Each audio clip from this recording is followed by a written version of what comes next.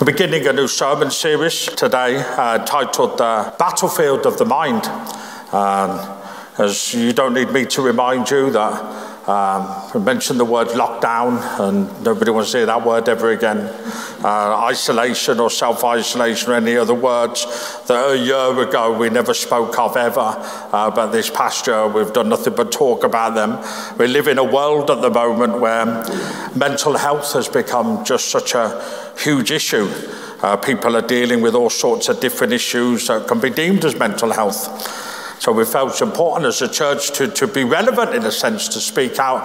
That's what the Bible says about particularly the mind and the battlefield of the mind, because we are in a battle.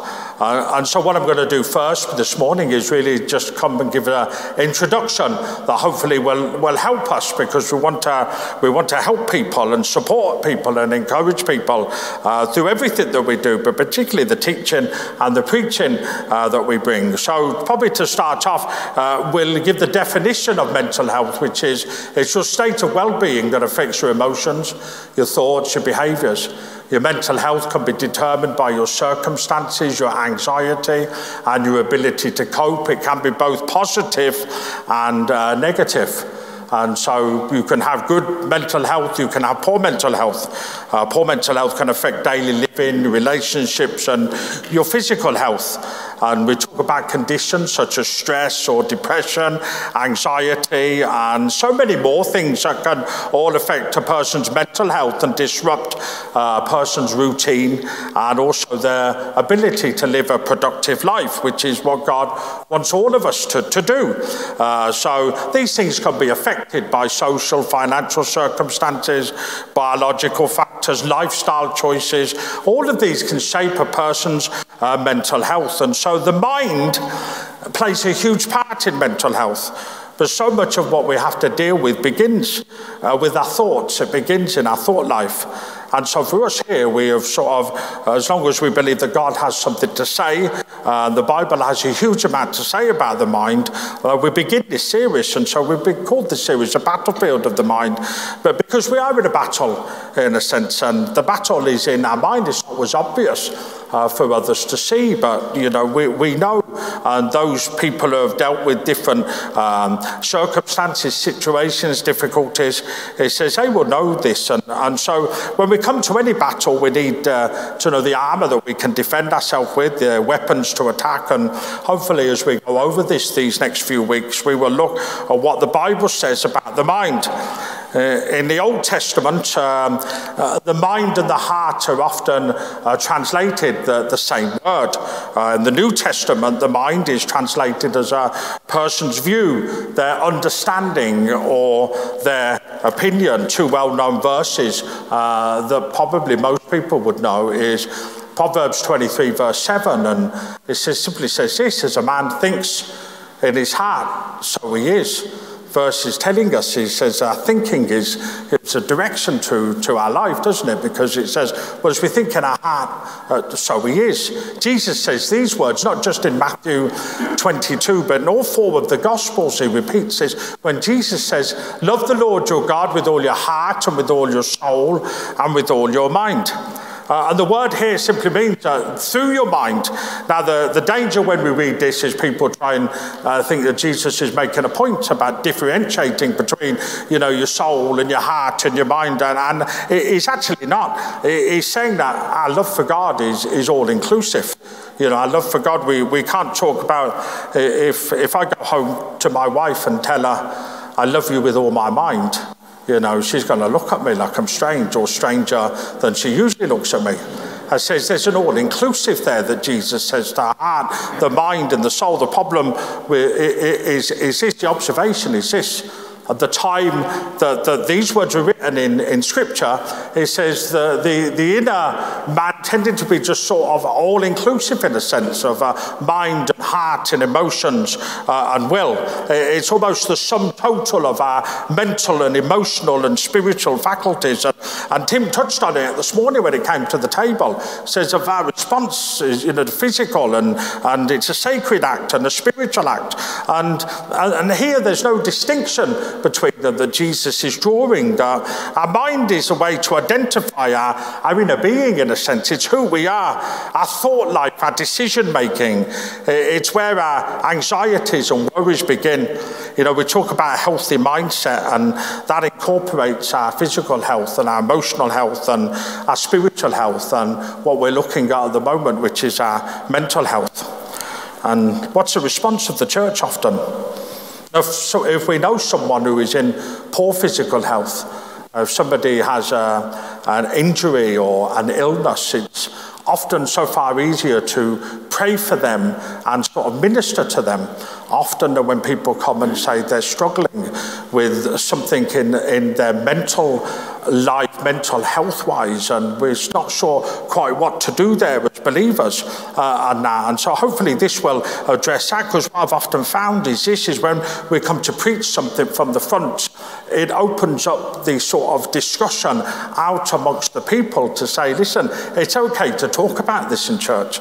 It's okay to share this in church. It's okay because God is interested in every aspect of our lives. It's important to talk about this. We said this in the worship because we've said this as a church, and this is my heart as a church. So we've thrown open the doors of the church. And we've said to people, come on in. And it says, bring your baggage with you. Take a seat with the rest of us, because what you're dealing with is not what I'm dealing with. And what I'm dealing with is not what you're dealing with. And so everybody takes a seat. And we want that place where people can do that.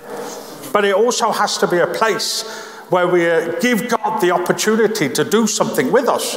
Though it can't just be a place where we come and sit with our baggage for the rest of our days, but actually God is in the business of changing people's lives. And whether that be through something physical, emotional, spiritual, or mental, then we give God the opportunity to do that. And so it so often for us begins in the mind. There are three things I want to say to lay the groundwork out for what we're going to say over these next few weeks. And the first thing is, and this is so important, especially for those of us who have been around church for a while, the first one is this, is dealing with poor mental health as a Christian is not a sign of weakness, sin in your life, or a lack of faith. We must clear that up from the beginning. There are people that are dealing with things, and it's nothing to do with any of those three things.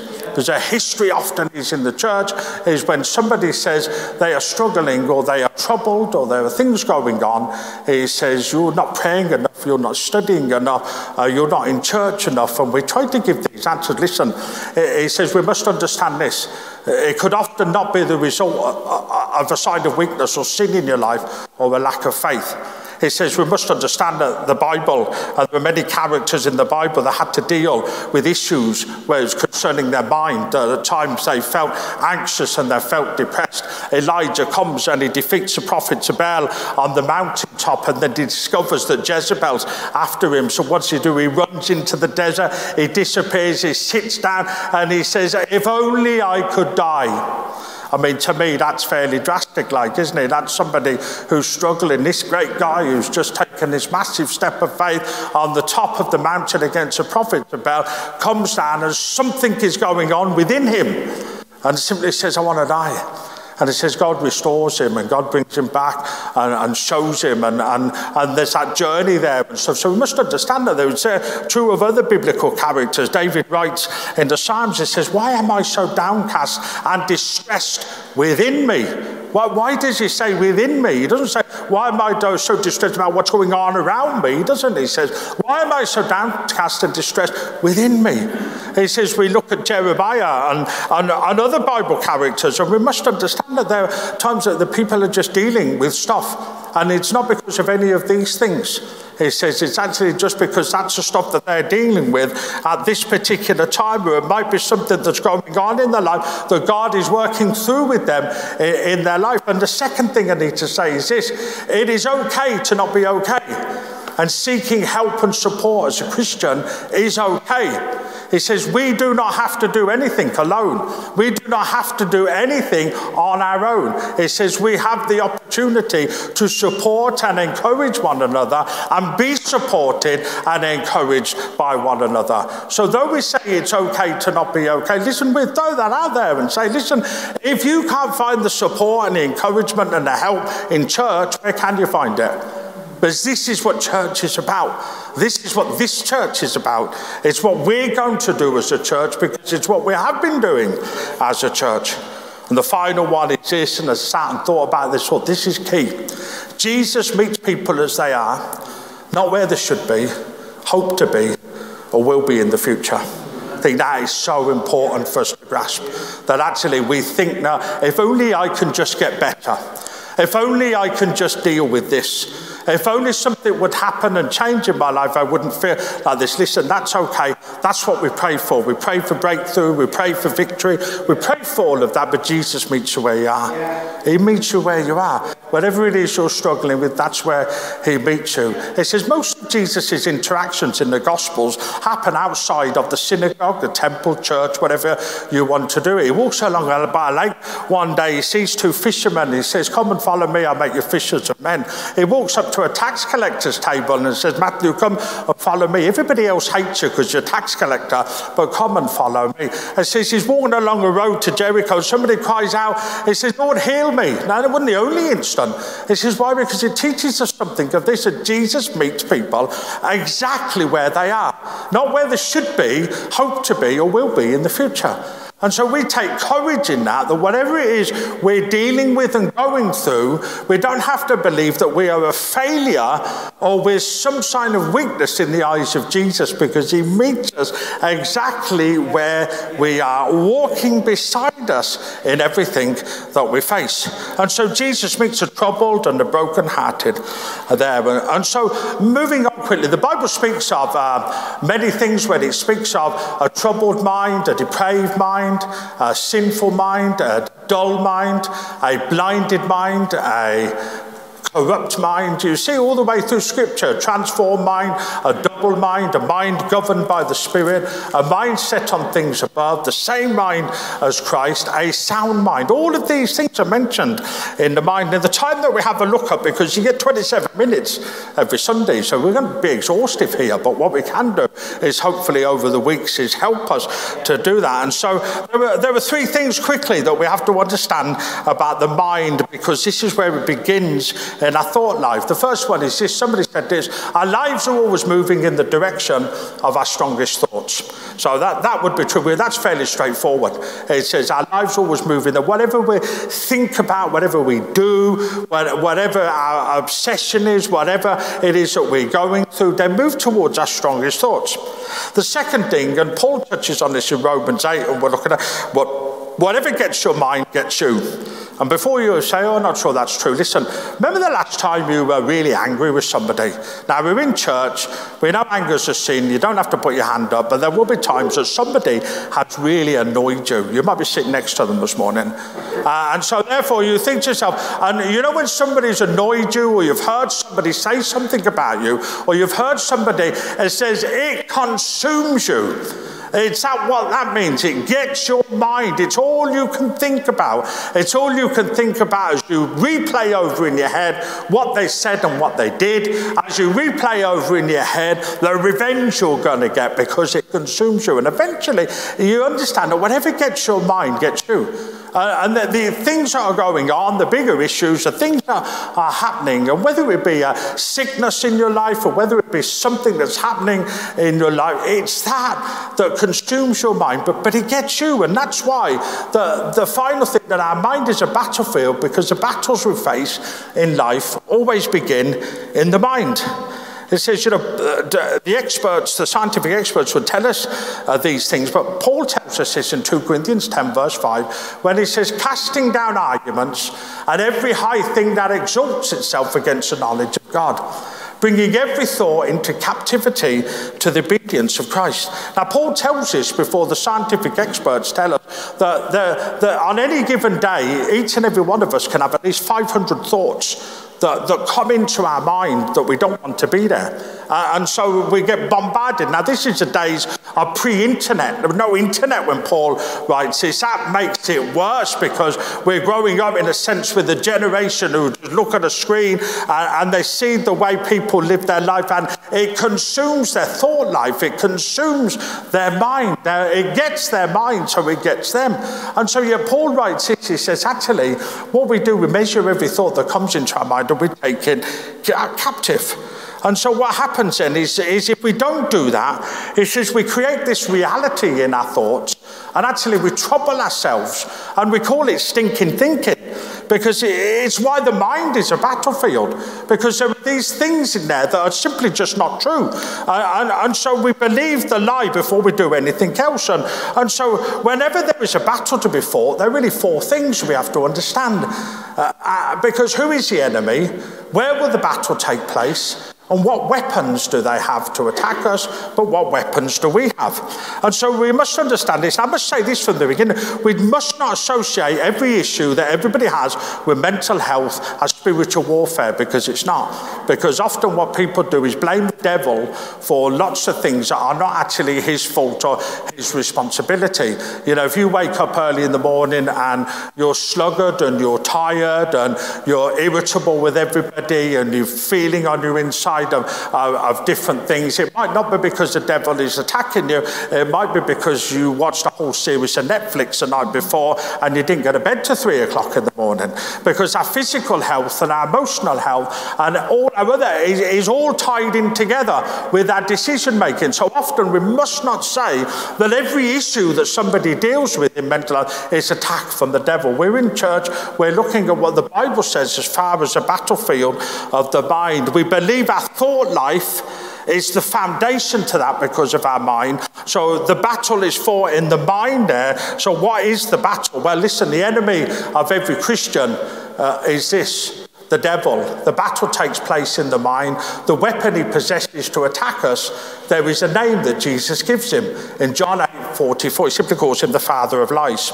That's where the battle takes place. That's what he's called. He's called the father of lies. John 10 verse 10 says, "The thief comes only to steal and kill and destroy. I have come that they may have life and have it to the full." 1 Thessalonians 2 verse 18 says, "For we wanted to come to you, certainly I, Paul, did again and again, but Satan blocked our way." 1 Peter 5 verse 8 says, "Be alert and of where? Sober mind. Your enemy, the devil, prowls around like a roaring lion looking for someone to devour." Here we can see who he is, what his plan is, what his battle strategy is, and how he's trying to defeat us. And so therefore we look at this and say, well, what do we do? You see, if we recognize that the enemy, whose mission it is to deceive us and make us a prisoner of his lies, well, how does he do this? Well, the stuff that we possibly have been told, or the stuff that we've thought about ourselves, or the thought that we've said to ourselves, says over the years, as you sit and talk to people and share with people, people will sit and talk, and often it's not because something has been said to them, it's just the way that they're feeling. And they'll say things like, "You'll never be good enough for anyone. I will always be a failure. It was a mistake at the beginning, so our whole life will be a mistake. Nobody could ever love you." People say these things because they believe these things. And you can never be forgiven for that, what you did. You can never be a good husband, wife, father, mother because of the way you were brought up. Don't try to do that. You will fail like you have before and will again. God is mad at me, couldn't love me, and there's no time for my struggle. All of those are thoughts that people have in their life, and it stops them. It holds them back because we don't realize how powerful our thought life is and can work as a negative influence, but also a positive influence as well. But if all those are the lies that we've been telling ourselves through our thought life, what is the alternative, and what do we have to do to do this? Well, if we keep repeating these lies in your thoughts, they do three things. The first one is this: it'll hold you back from doing and receiving what God has for you and has called you to do. It will keep you living in shame from the past. And the third thing is this: it will keep you from living in joy and freedom.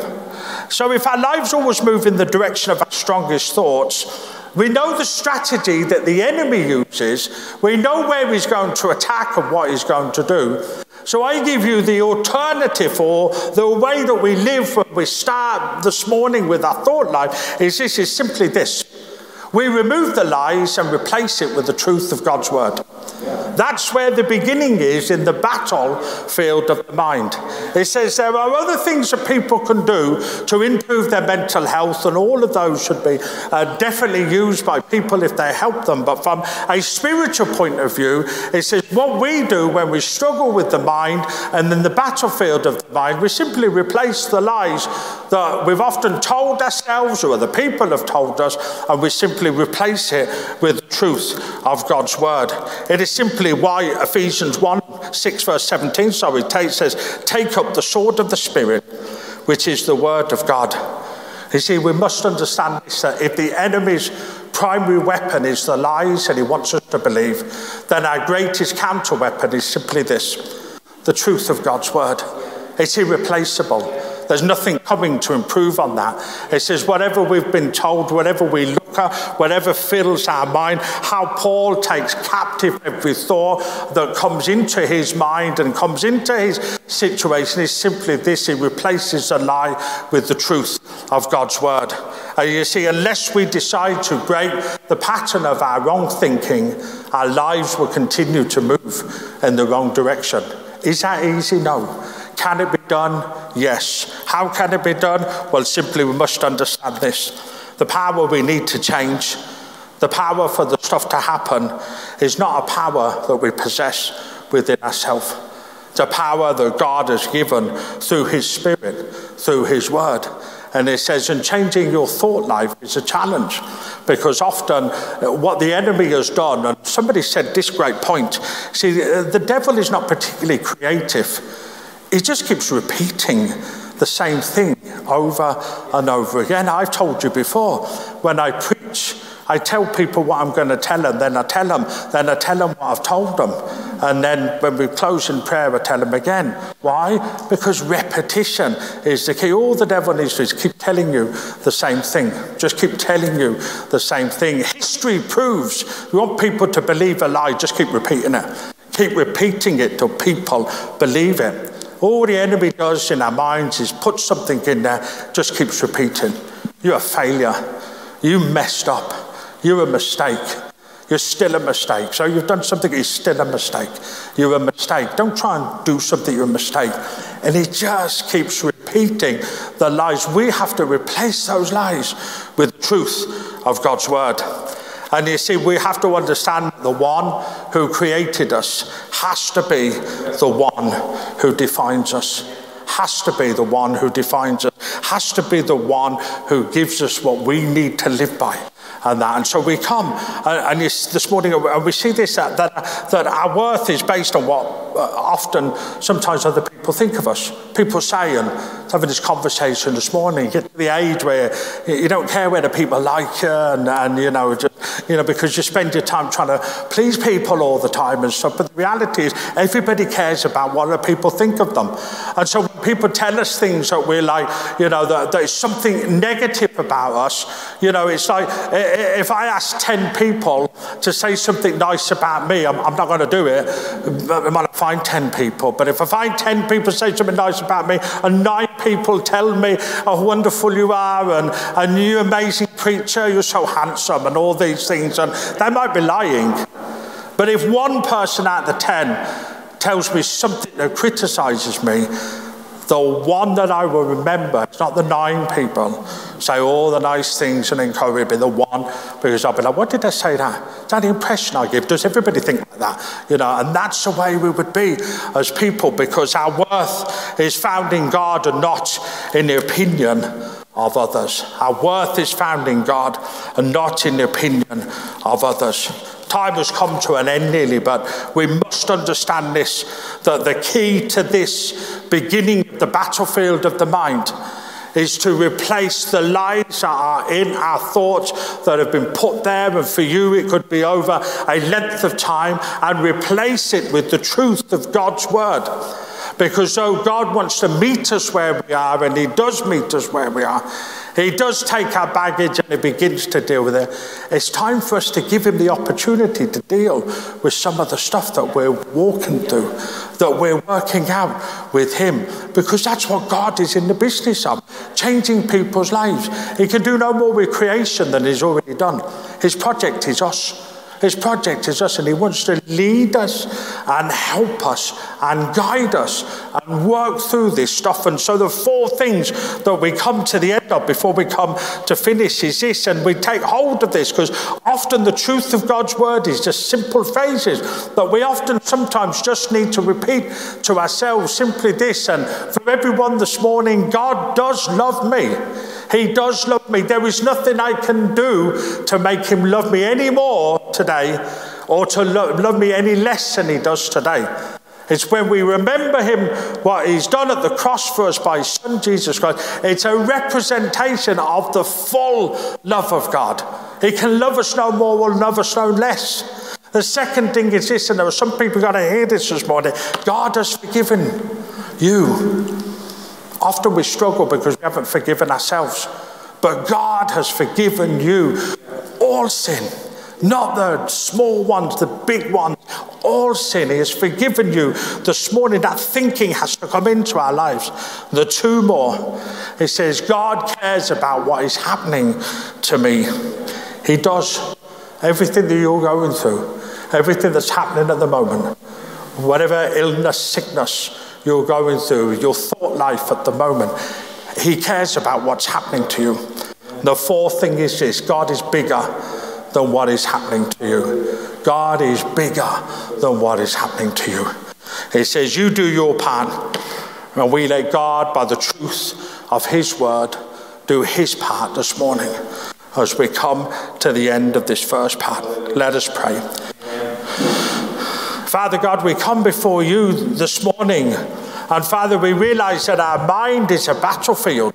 There is a battle to be fought. We know your son went to the cross. He is the victor and the conqueror.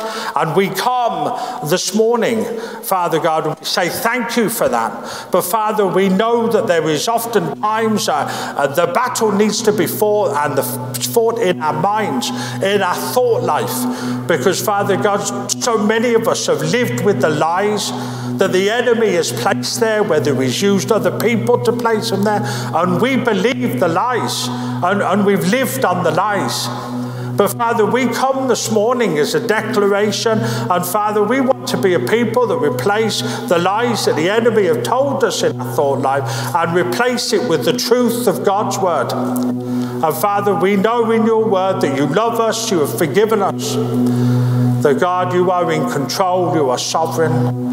And all that is happening to us, you are not only interested in, you are bigger than all that is happening to us.